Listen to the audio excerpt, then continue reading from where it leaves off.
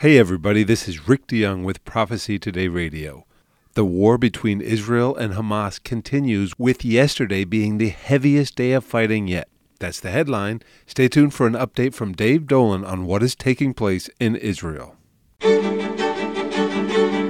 It's time now for Prophecy Today, a look at current events in light of biblical prophecy. Dave, what's the latest on the war between Israel and Hamas? Well, Rick, Tuesday was the heaviest fighting of the war so far, according to both Israeli and Palestinian spokesmen. The highest number of Israeli casualties reported in one day, 7 soldiers killed in the often street fighting, both in the north and in the south. The IDF has begun full operations in Khan Yunis, the second largest city, which is where the leader of Hamas is believed to be hiding, along with the military commander. The IDF said it has so far killed 10 battalion commanders and other senior members of Hamas. In response to the action, more rockets were fired by the group into Israel proper, into Tel Aviv, Ashkelon, Beersheba.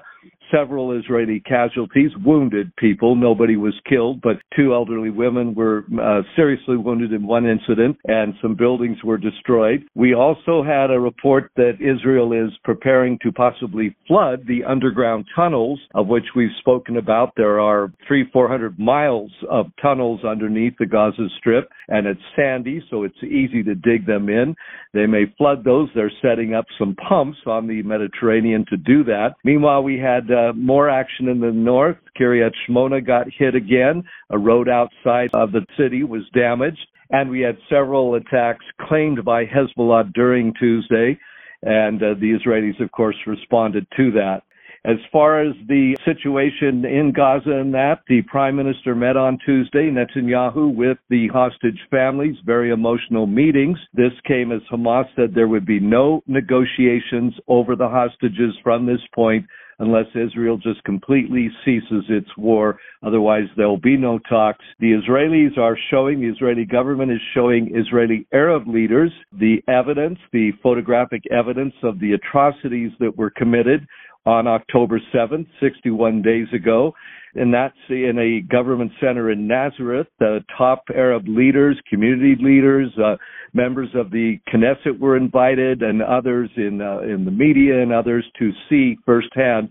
And this is all footage taken by Hamas's own body cams during the atrocities. Prime Minister Netanyahu said, "Who would have done such a thing? We can't believe that this has happened to us. We're still in shock all these weeks later." And of course, we had at the UN on Monday more details of what exactly has been happening, especially to female soldiers.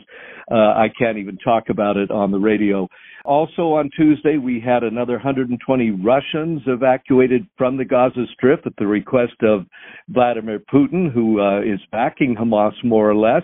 So far, over 800, nearly 900 Russians have been, and most of those were working in Gaza or involved in medicine there, and they've been evacuated. So the war goes on. Also, Rick, one final thing, we had explosions heard in the capital of Yemen Monday night, and those were attributed to Israeli airstrikes, but the IDF had no confirmation, no comment on that. The war goes on, and the Israelis continue to prepare for Hanukkah beginning Thursday evening, and they're hoping it'll be as quiet as it can be, but of course, many husbands, fathers, sons, brothers, and wives even, and daughters are on the war front. Dave, thank you so much for the update. You're welcome, Rick. God bless. Remember, if you want more of the latest news out of the Middle East, go to our website at prophecytoday.com. This is Jay Johnson inviting you to join us every Monday through Friday for Prophecy Today. Remember, the Lord Jesus is coming, and it could be today. So let's keep looking up until...